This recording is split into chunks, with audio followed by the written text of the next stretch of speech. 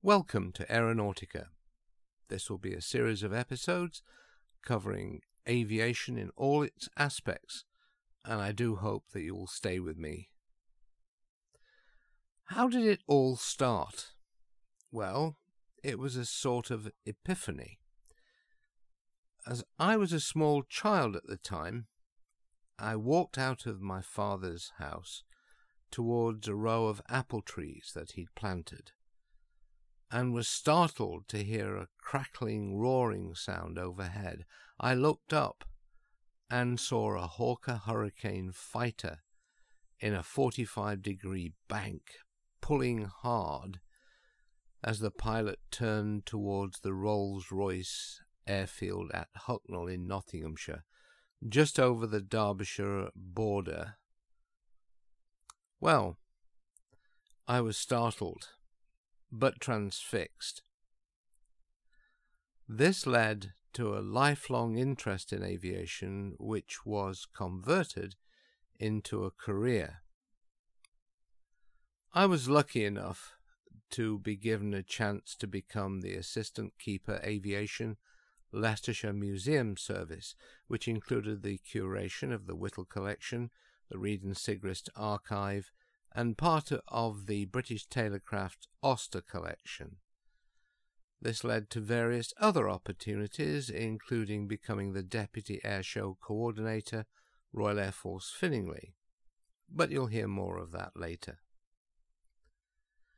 The company Rolls-Royce, by the way, arose because the Honourable Charles Stewart Rolls, born into an aristocratic family in Wales, made a large investment with Henry Royce and suggested a partnership, which led to Henry Royce building the first aero engine that the company had made.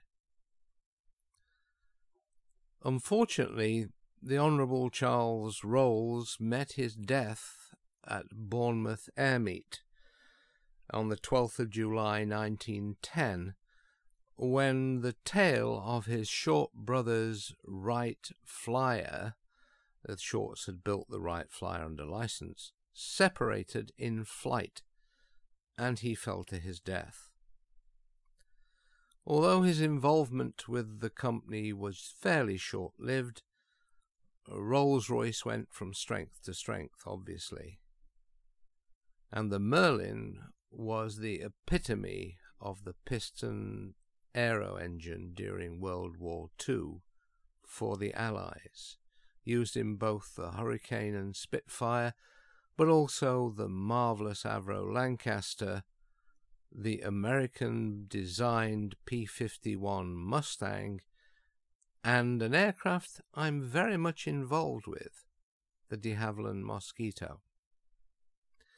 You'll hear later about how the People's Mosquito Limited, a UK-based charity, partnering with Retrotech, the world-renowned aircraft restorers, will be building the first Mosquito for more than 70 years in Britain.